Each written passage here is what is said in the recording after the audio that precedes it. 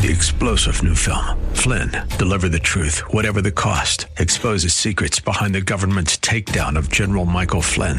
Flynn knew what the intel world had been up to. He ordered the first audit of the use of contractors. This set off alarm bells. He told the truth. He was the most dangerous person for Donald Trump to hire. They had to get rid of Flynn.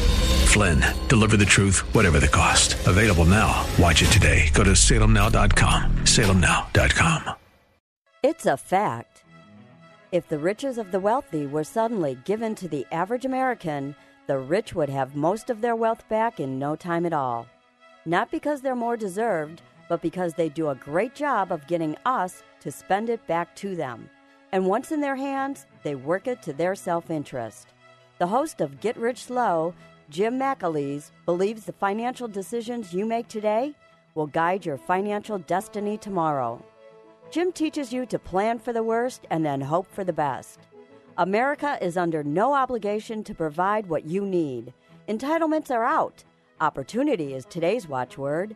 Money matters can be intimidating, but they don't have to be. So start or supercharge your wealth building plan now with Jim McAleese.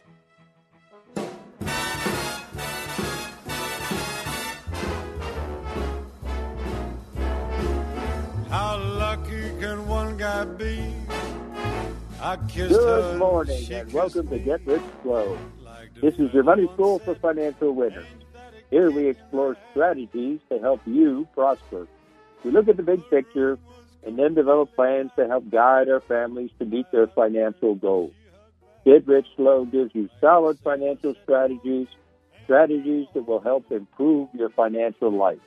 If you want the truth, not the hype, please join us for the next hour for Get Rich Slow. I'm Jim McAleese, certified financial planner and president of Cornerstone Consultants Incorporated, where securities and investment advisory services are offered through Next Financial Group Incorporated, which is a member of FINRA and Civic. Cornerstone Consultants is not an affiliate of Next Financial Group. Well, good morning. Brother, it is cold outside.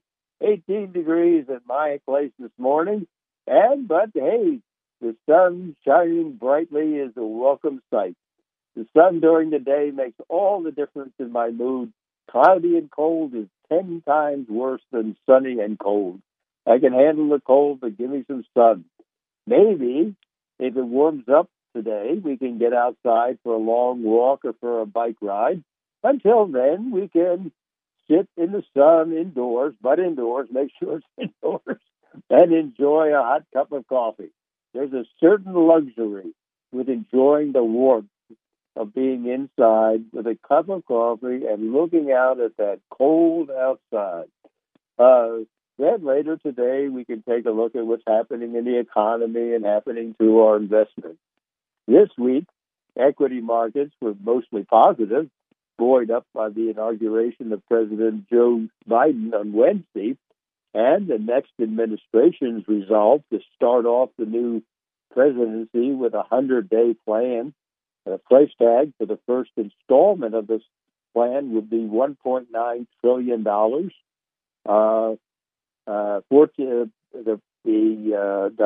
The shopping list, looks like $1,400 checks to individuals. The going price for that is $465 billion. Next is the aid to state and local governments. The price tag on that is $350 billion.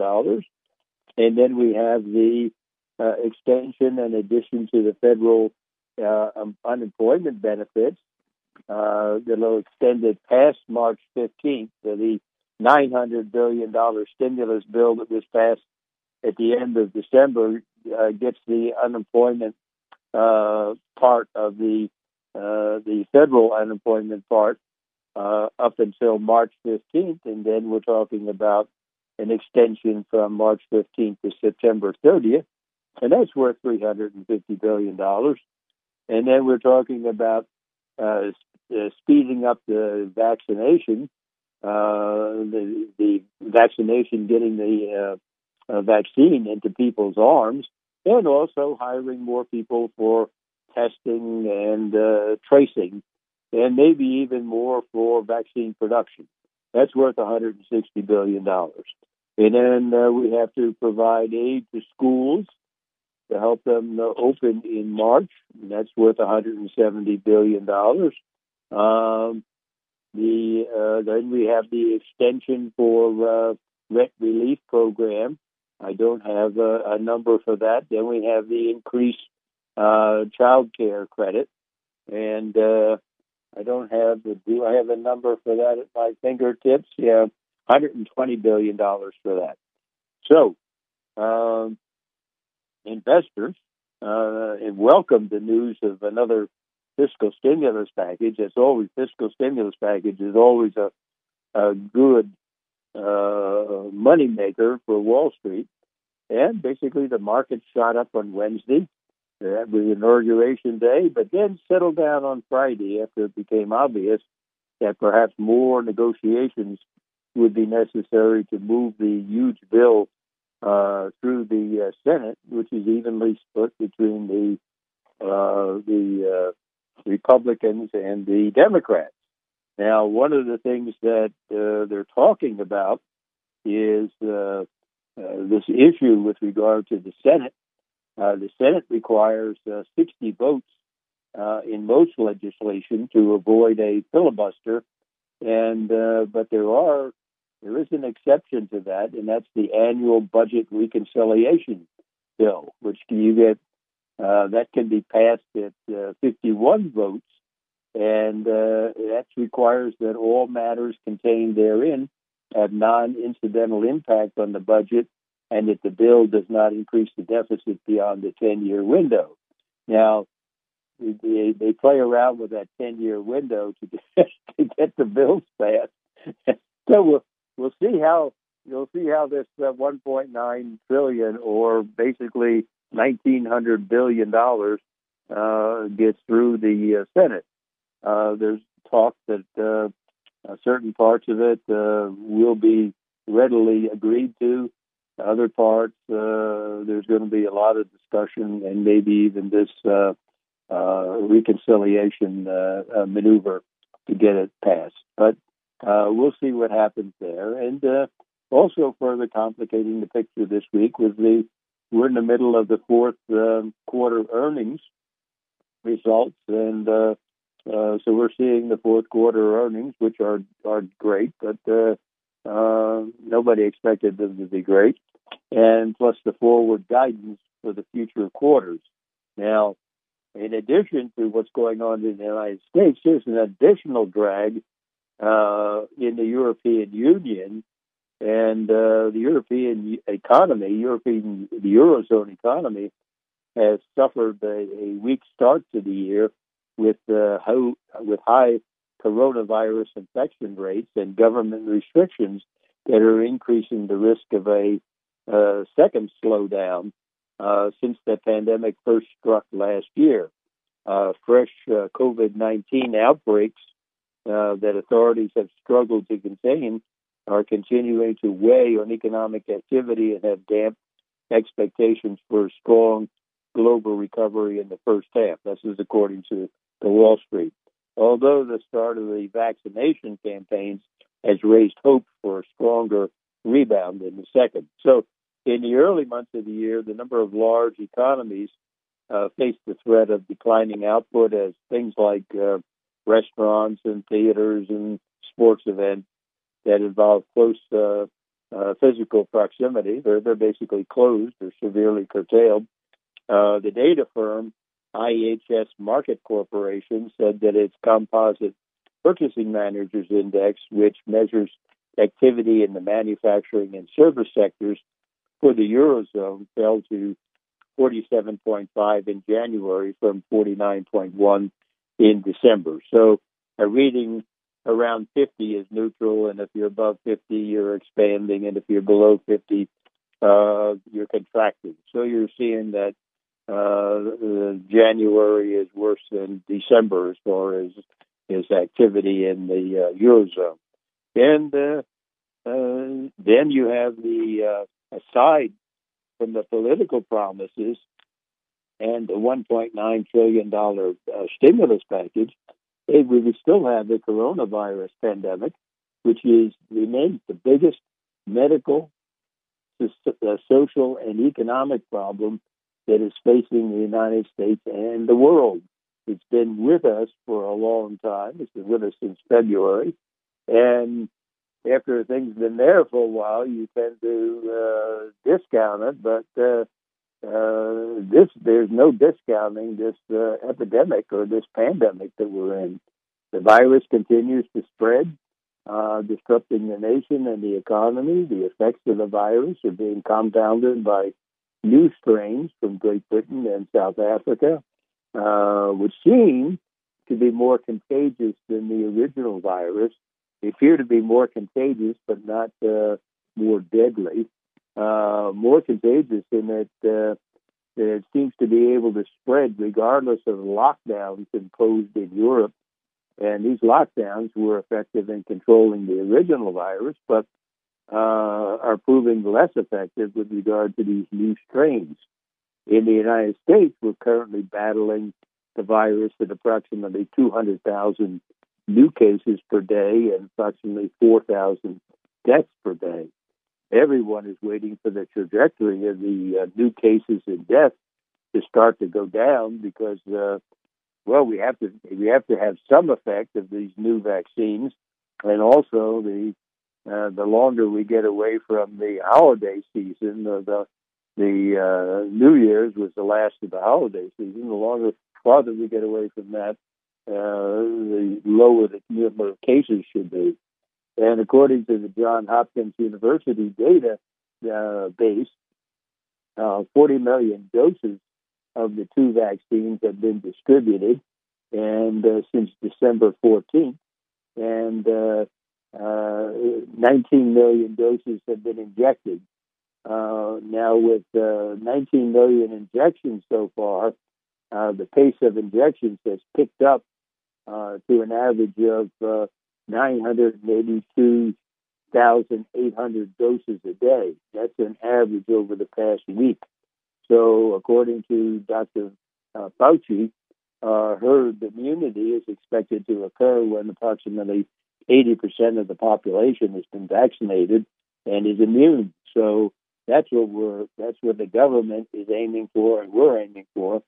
That amounts to basically a complete vaccination of 256 million citizens. There's approximately 320 million U.S. citizens, and 80% of that comes down to 256 million.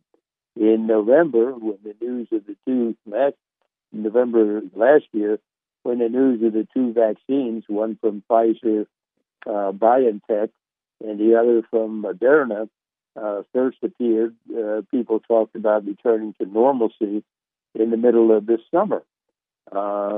If we still hope to have the goal of normalcy by midsummer, then 256 million people have to be injected twice, let's say by the end of July.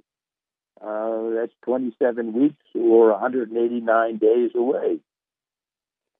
That would require basically, 256 times 2, that's 512 million injections. And since we've injected 19 million injections have occurred so far, that leaves 493 million more injections in 189 days. That amounts to 2.61 million injections per day. And the obvious question is, can the present process be ramped up? Right now, it's close to 1 million a day. Can it be ramped up to 2.6 million injections per day? We'll see. Also, a second thing is, can vaccine production keep up with 2.61 million doses per day? That's basically 78 million doses per month. Now, at the present process of using local departments of health together with local pharmacies and drugstores, if they can inject close to 1 million a day, then they can probably expand to 2.61 million injections per day. I don't know whether the vaccine producers can produce and distribute the 2.6 million per day or 78 million doses each month for the next 7 months. I do know that Moderna, from what I've seen, they've been contracted for 100 million doses by the end of March and another 100 million doses by the end of June. For the Pfizer BioNTech, the news indicates that they're under contract for 200 million doses by the end of this July. So, but there is hope. There's another vaccine coming to our vaccination centers soon. That comes from Johnson & Johnson, and they've recently completed their phase 3 trials, but they haven't predicted their effectivity, or it hasn't been approved for emergency use by the Center for Disease Control. In any case, President Biden's promise of 100 million injections of the vaccine in 100 days looks reasonably doable. I mean, we're almost up to 1 million per day right now, and but if you take a look, that pace isn't fast enough to get 80% of the population fully immunized with 2 injections by the middle of the summer. That's more like, hey, if we got 492 million injections in 492 days, well, that will be another 16 months from now before we get 80% of the population completely immunized with 2 shots. That's a year and a quarter away. So there's a problem there that requires a lot of attention, and I think it's getting attention. Hopefully, there's solutions that can pick up the pace of the production as well as the vaccination process. In addition to a quiet virtual inauguration with 25,000 National Guardsmen visible to keep it quiet, this week there was good and bad news regarding the economy. First, new home construction, which has been on fire since May of last year, shows 3 things. One, if I look at single-family home construction in December and compare it to November, what I'm seeing is for permits were up close to 8%. Starts were up 12% from November to December. Completions were up 10.2%. Now, if I look at it in another way and say, okay, I want to compare December numbers with December a year earlier, December of 2020 and December of 2019, then permits were up 30.4%, and starts were up 22.8%, and completions were up 9%. So really, the final numbers are, if we look at the whole total, how many homes did we build, and what was our process in 2020 versus the previous year. And according to the report from the Department of Housing and Urban Development, single family permits were up 13.3%, starts were up 11.7%, and completions were up over 1.3%. I don't know about that 1.3. There's a margin of error in there, so I think it's higher than that. So basically, what you're seeing is that the home construction really slowed down in March and April due to the COVID and the whole economy slowing down, but it's ramped up and basically filled in that hole in March and April production, and is now way above what we did in 2019. So with the COVID pandemic, more people are working from home. They need more room. They've got kids that are being schooled at home. People want to get away from the density of the city living and move more into the suburbia. And basically the mortgage rates are super low, according to the latest numbers from the Mortgage Bankers Association. The average contract interest rate on a 30-year fixed-rate mortgage with conformal loan balance that's limited to somewhere around $510,000 increased to 2.92 last week. So what you're seeing is that the interest rates have gone up a little bit. Now, the Federal Reserve is basically keeping those interest rates low because it has been for the last several months, less maybe 7 or 8 months. They've been buying $40 billion worth of mortgage-backed securities from Fannie and Freddie to keep those rates low, and it's been effective. They also have been buying $80 billion a month in treasuries to help augment the deficit problems. So what we're seeing is new home construction going like crazy. Getting down to the details of what's going on, it looks as if they're going to be limited mainly by their own operational constraints in home construction. According to the latest from the National Association of Home Builders, their report showed that the home builder confidence was down on because of rising material prices and the upsurge in the COVID-19 cases. So what they're seeing there in they put out a survey in conjunction with Wells Fargo, and they call it the National Association of Home Builders / Wells Fargo Marketing Index. And what they're seeing is rising material costs led by a huge surge in lumber prices, along with a resurgence of the COVID across much of the nation, pushed builder confidence in the market for newly built single-family homes down 3 points to 83. Last month it was 86. And despite the drop, builder sentiment remains at a very strong level. That 86, I think, was a record. Never hit that high before.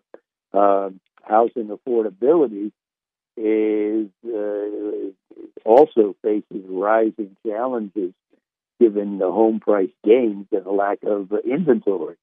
Builders are grappling with supply side constraints related to lumber. Can you get it? What are you going to pay for it? Other material costs are up. Deliveries are stretched out. Lack of affordability of affordable lots and labor shortages that delay delivery times and put upward pressure on the home prices. So home building is moving basically as fast as it can, and the demand is there, but the operational constraints and costs are limiting their growth. And we'll talk about the details of that basically later in the show. So, with new home construction and sales going strong, existing home sales have been strong for December. And, comparing 2020 to 2019, sales of previously owned houses rose in 2020 to the highest level since 2006. And because of ultra-low interest rates and remote work from during the pandemic increased home buying demand. Now, according to the National Association of Realtors, existing home sales rose 0.7% in December from November, and the December sales were 22% above December a year earlier. Existing home sales totaled 5.64 million in 2020, and that was 5.6% higher than in the total for 2019. And again, that has been 2000 that 5.64. That's the highest level since the 2006 pace of 6.48. That's according to the National Association of Realtors. Now, the housing market was posed for a strong year in 2020 as interest rates fell and the large millennial generation continued to age into their prime home buying years. Mortgage rates have continued to decline since then. So housing basically stands, it's a solid basically industry in terms of either construction or sales. The big thing that's driving the sales is that people want to get away, and in both cases, in new home construction as well as existing homes, you're running into a case where prices are going up, and we'll talk about that later in the show as exact details. The prices are going up. Basically, the supply isn't there. New home construction is being limited, not by any government, but by, hey, we haven't got the lots, we haven't got the workers, the prices are going up, the deliveries are slow. The existing homes, people don't want people tramping through their house for inspections, and they don't, people are living in their house for longer. There's studies that show that, I forget what the numbers were, but people aren't moving as readily as they did 10 years ago. So, when we talk about all the things that are happening in the economy this week, what we're seeing is a brand new presidency with grand plans of spending money on a lot of programs that the Senate is going to take a look at and say, are these really COVID related programs, or are they just on somebody's wish list? So what you're seeing now is going to be serious negotiations between the president and the Senate in terms of what gets passed and what doesn't, and how it gets passed, and there's going to be a lot of political maneuvering. But if you take a look at the actual things that are going on in the economy, home sales and home construction are at the basically as fast as they can go. You're also going to see, I'm going to talk about the manufacturing, and that's going to be in good light too. That's going as fast as possible. Basically what you're seeing is there's two parts to this economy. One part is the part that is exposed to the COVID, and that's been beaten right down to the ground. And with regard to restaurants and theaters and sports events, and the other part is the part that manufacturing and warehousing and business and things of this nature, retail sales, they seem to be not totally immune, but it went down, but it's come back in a V-shaped recovery. So that part of the economy is going strong, while the other part is flat on its back and won't be trying to stand up until the summertime, if indeed we get the vaccines out and get them into people's arms and get people immune. So all this really, it's a good picture to take a look at your financial plan and say, okay, if you're working at home, if you're thinking about buying houses, if you may have a lot of decisions on your plate in terms of thinking things through. But this is what we should be doing all the time in terms of developing our financial plan, filling it out, saying what our goals are. Are we moving? Do we need to move? Do we need a bigger house? Do we need another job? Do we need new training? Where are we going to put our money? All these things have to be thought out. And one of the things you can do is talk to a financial planner about how to do these things. The value there is that they've done it with a billion times before you, so none of your problems and none of the circumstances in your particular case is going to surprise these people. So they've got the experience and they've done it before. So seek out some help. This is Jim McAleese. You're listening to Get Rich Slow. You can give us a call over our toll-free number. It's 1-888-281-1110. Stay tuned. We'll be right back after a word from our sponsor.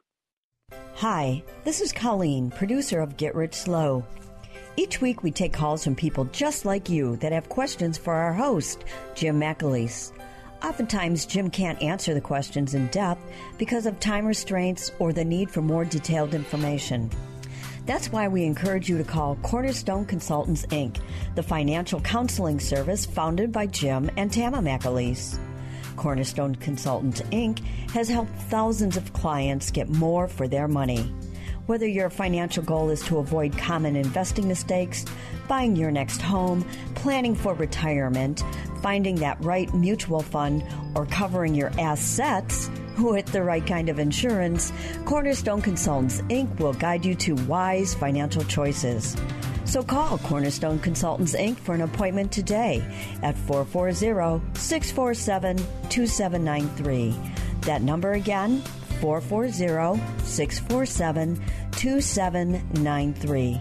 Now back to more Get Rich Slow.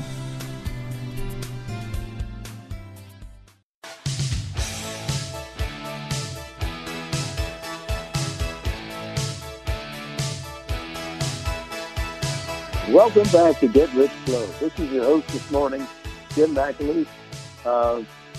We were talking before we went on the break there that you should be in your financial plan should be identifying your goals, making sure that you have an emergency fund. And this pandemic has certainly been a case in point where you do need several months worth of living expenses just in case something happens and you're out of work. The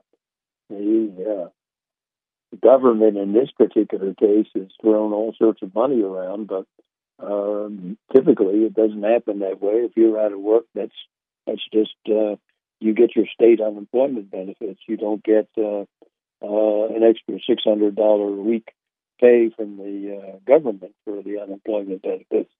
So make sure that you got your emergency fund of about 6 months worth of the living expenses. Some people require more than that, depending upon the security of your job. If you're working for the government organization, you might be able to do with less because of the security of that particular job. But if you're a salesperson on commission, you might need 12 months worth of living expenses just to make sure you're comfortable. Then you take a look at what are your goals? Well, certainly everybody's goal is basically to retire at some point. Let's say it's 65 or 68 or even 70. Even in retiring at 70, you still need enough money to augment your Social Security payment, or perhaps if you have a pension too, for the next 30 years. Because a 65-year-old person has a life expectancy of approximately 85. So if you go out and retire at 65, there's an average life expectancy of 20 more years. Well, Social Security brings in a certain amount. Your pension, if you have one, brings in a certain amount. And the money which you've saved up in your IRAs and 401ks and things of this nature are expected to add maybe 4%, maybe a little bit more, increasing with inflation. So that means that that number, that amount that you've saved, has to be a reasonably high number. That plus you've got the paycheck comes in the door, or two paychecks come in the door, and you have to allocate that to your standard of living. How much does it cost to run this household? You have to allocate it to things like education of the children, things like special circumstances in terms of health issues and problems like that. There's all sorts of places where you have to allocate that money, and having allocated it each week or each 2 weeks or each month, then you have to make sure that it's invested and growing properly. If it's not, then you either have to increase, if the investments aren't growing the way you expect them, then you have to put more money in the pot, or reduce your expectations, or pick a different investment vehicle.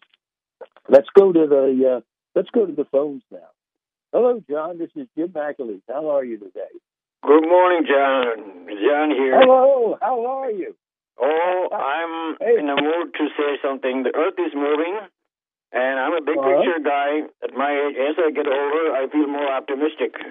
And count the blessings, we are not in the Stone Age. We might, if we do things, anything is disruptive, we are not in the Stone Age. And we can even have an economy moving faster than after World War II. And I'm not trying to be optimistic until I die, but I'm going to try. This is what I'm going to say. Mm-hmm. Last week they announced you can have electric cars added, instead of pumping the oil or pumping the gas, you can have in 5 minutes. Okay. And the cell phones are there. Jobs are going to be there. However, if you create the infrastructure, that's one thing along with the corona, that we had a vaccine thing. This country will take off. I don't care whether you have a PhD or muscle. It doesn't matter. This country will take off. I don't care what the pundits say. The sky is not falling. I'm a big picture guy. I agree with you. That's all I'm going to say, because give a chance. I don't care who's in the White House or in the Senate or the House. I think capitalism works and freedom works, and hope is the best four-letter word that I know of. I'm 85. Thank you for giving me a chance to say this.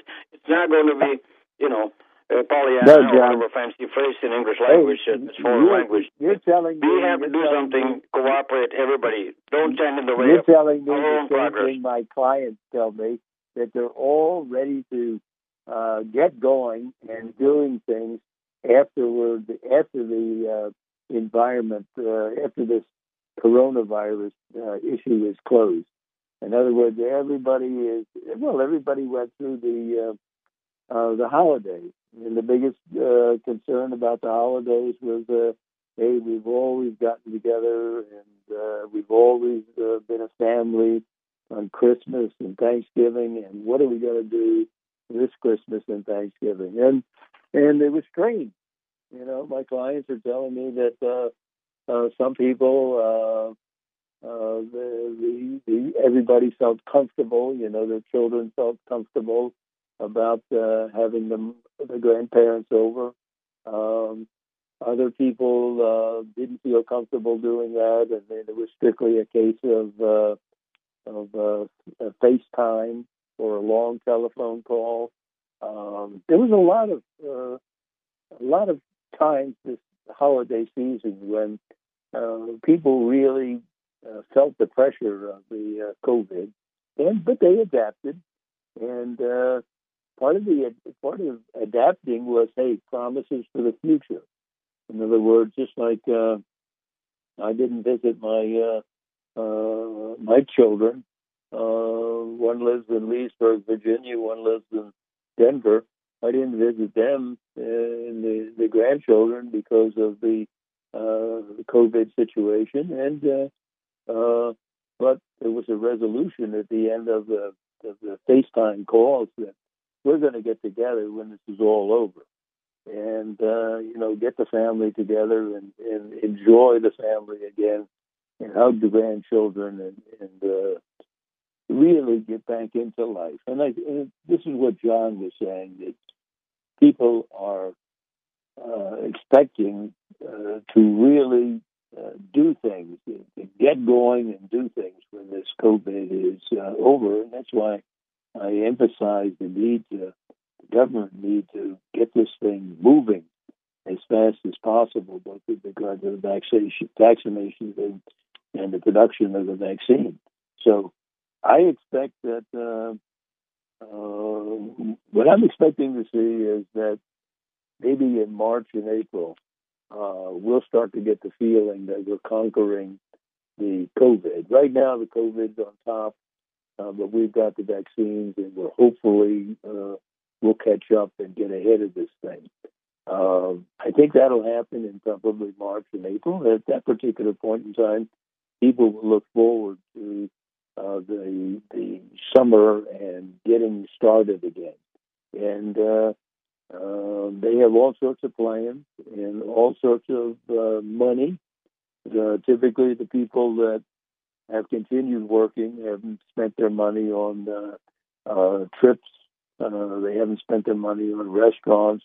They've been putting the money into the bank, and there is a treasure chest of money ready to break free when this COVID is over. So I expect to see this economy really boom, whether we have this $1.9 trillion stimulus or not, because we basically have already, we've got something like $4 trillion of stimulus in this economy for the part of the economy that was involved in restaurants and things of this nature. It's been a real tragedy, and they're going to looking forward to getting themselves started again in the summer when the COVID situation is under control, hopefully. So, John, I hear what you're saying, and I think there's a lot of people feeling the same way. We'll get moving when they blow the all clear signal. Everybody is going to rush out and get rolling. This is Jim McAleese. You're listening to Get Rich Slow. You can give us a call. We have this toll-free number. It's 1-888-281-1110. Stay tuned. I'll be right back.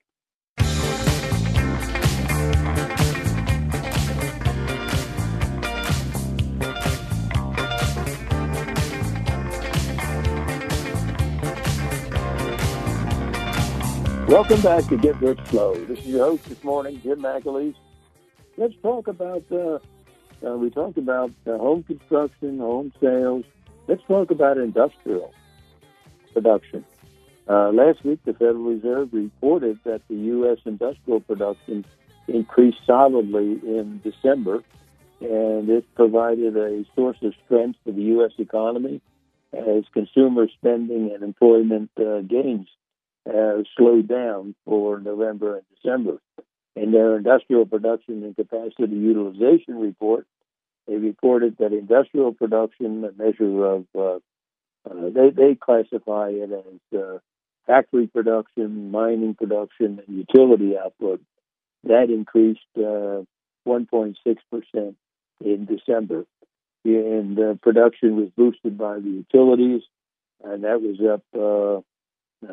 Utility output increased 6.2% from the previous month. Manufacturing was up 0.9% from the previous month. And if you take a look at manufacturing in particular, manufacturing went into a deep dip in March and April, but then it's recovered. So now we're about 2.5% below where we were in February. So we're basically almost back to where we were before. In mining, with that increase in oil prices, that went up 1.6%. That includes oil exploration too.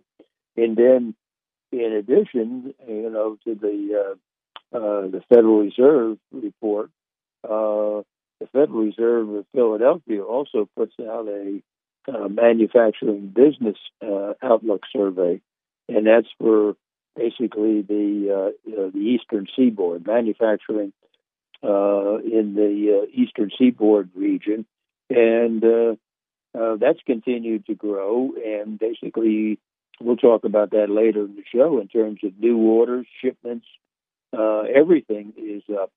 That was a big jump in January. So what we're seeing is some good, very, very good results. And let's talk about the unemployment claims. The unemployment claims, again, with this COVID situation, are kind of startling. It was going down. When basically in March and April, the numbers were something like 7 or 8 million a week were claiming unemployment. But then it's gone down to a low of around 700. But now it's up to 900. And like the week for what week was this? January 9th through the 16th. There was 900 applications for unemployment benefits, new applications, and that's a testimony to the situation with regards to the COVID. If you remember, I reported a couple of weeks ago that approximately 500,000 jobs were lost in December in the leisure and hospitality industry. That's hotels and travel and restaurants and theater and all the rest of the stuff. So these numbers are abnormally high. In other words, for that particular week of January 9th through the 16th, new unemployment claims came in at 900,000, and that was basically down 26,000 from the previous week. So basically, it's moving in the right direction, but to me, it's certainly not moving fast enough. And if you take a look at the number of people that are on continuing unemployment, these are the people that have been on there for months at a time. That number stands at 5,054,000, and basically, that number is 127,000 less than the previous week, and that number of 5 million, typically in a before the COVID, that number that were on unemployment from month to month was about 1.5 million. So it's way above where it should be. Because when the COVID hit, 20 million people lost their jobs. And so far, since February, approximately 10 million have gone back to work, but there's still 10 million people left. And this 5 million is only part of the number of people that are unemployed, because this 5 million represents those people that are on the state roles for regular employment, but there's another group that are on gig economy that have been working part-time, and those are kept track of in a different category. The whole number of people, though, is somewhere around 10 million. In Ohio, on the state rolls, we have 247,470 that are on the state unemployment rolls. Now, let's talk about existing home sales. I promised to talk about that. Existing home sales rose in December, with home sales in 2020 reaching their highest level since 2006. And activity in the major regions was mixed on a month-over-month basis, but the major regions they're talking about, there's the National Association of Realtors talks about the Northeast, the South, the Midwest, and the West. And what they're seeing there is that the total existing home sales, including single-family homes, townhouses, condos, and co-ops, increased 0.7% from November to a seasonally adjusted rate of 6.76 million in December. And sales in total rose over year to year, 22.2% from a year ago. Lawrence Yun, who was their chief economist, he indicated, quote, home sales rose in December, and for 2020 as a whole, we saw sales perform at their highest level since 2006, despite the pandemic. He continued, what's even better is this momentum is likely to carry into the new year with more buyers expected to enter the market. Yun predicted a continuation of the strong activity that's currently taking place in the housing market and in the overall economy. He continued to address, although mortgage rates are projected to increase, they will continue to hover near record lows at around 3%. Moreover, expect economic conditions to improve with additional stimulus forthcoming and vaccine distribution already underway. If you take a look at what the demand is doing to home prices, the median existing home price for all housing types in December was $309,800, and that was up. Get a load of this. That was up 12.9% from December a year ago. A year ago, the median house price was $274,500, and now we're up to $309,000. So, excuse me.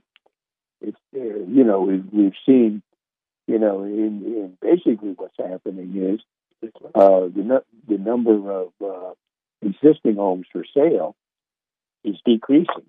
Total home inventory at the end of December totaled 1.07 million units, and that was down 16% from November and down 23% from a year ago. Unsold inventory sits at an all-time low of 1.9 months supply at the current sales price. Current sales pace. So this is Jim McAleese. You're listening to Get Rich Slow. Stay tuned. I'll be right back.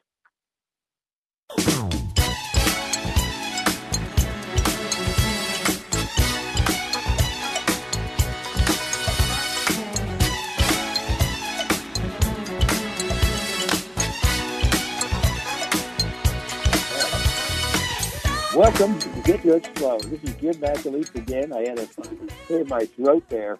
Too many crackers this morning. And basically what you're seeing is that the inventory of homes for sale is down to 1.9 months supply. The homes are moving. And by moving, I mean 70% of the homes that were put on the market in December were in the market for less than a month before they were sold. And he sees the continuing need for new home construction. What he's looking at is that there isn't that much supply in the existing home inventory, and the only way that you're going to get some more housing is to build it. And but like I said before, they're getting close to being maxed out in their ability to produce new houses. So we're in that particular category. They're working as fast as humanly possible. So I mentioned before about manufacturing, and they look at the Philadelphia Manufacturing Survey. In 39.5% of the manufacturing managers in January said that they're doing better than they did the month before. 45% said that orders have increased. 43% said that shipments have increased. Their inventory has gone up. 32% said their inventory has gone up. So what you're seeing is a lot of good information with regard to manufacturing. Manufacturing is in the number of employees. 32% said that the number of employees has increased in January from December, and the work week, 30% said that their work week had gone up from December to January. So what you're seeing is manufacturing is picking up speed. So this is Jim McAleese. You're listening to Get Rich Slow. Stay tuned. I'll be right back.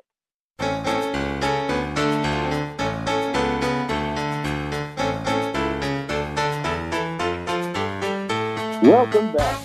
This is Jim McAleese. The new year has arrived, and most of us are beyond grateful to leave the old one behind. But this new year brings with it hopes for a new beginning. Today presents an opportunity to discard a destructive old habit for healthy new habits. Now, just for today, I will live through this day only. I will not brood about yesterday or obsess about tomorrow. I will not set far-reaching goals or try to overcome all my problems at once. I know that I can do something for 24 hours that would overwhelm me if I tried to keep it up for a lifetime. But just for today, I'll decide to be happy. I will not dwell on thoughts that depress me. If my mind is filled with clouds, I'll chase them away and fill them with sunshine.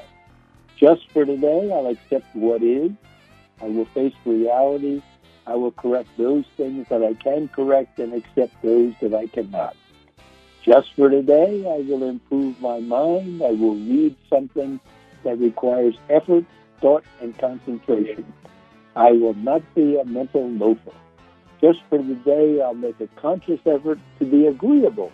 I'll be kind and courteous to those who cross my path, and I will not speak ill of others. I will improve my appearance, speak softly, and not interrupt when somebody else is talking. Just for today, I'll refrain from improving anybody but myself. Just for the day, I'll do something positive to improve my health. If I'm a smoker, I'll quit, and I'll get off the couch and take a brisk walk, even if it's around the block. Just for the day, I'll gather the courage to do what is right and take responsibility for all my actions. So, let's learn to live one day at a time, but really concentrate on today. Until we meet again next week for Get More and Get Rich Slow, may God protect you and keep you safe.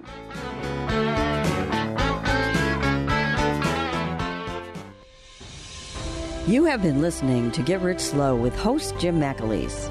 For an outline and registration form regarding the Money School series, call 440-647-2793.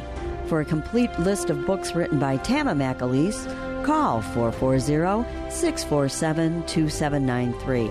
Or to make an appointment with Jim regarding your own personal financial issues, call 440-647-2793. Jim will be back with Get Rich Slow next Saturday morning on 1420 WHK with more common sense finance strategies for financial winners. Securities and investment advisory services are offered through Next Financial Group, Inc., a member of FINRA and SIPC. Cornerstones Consultant, Inc. is not an affiliate of Next Financial Group, Inc.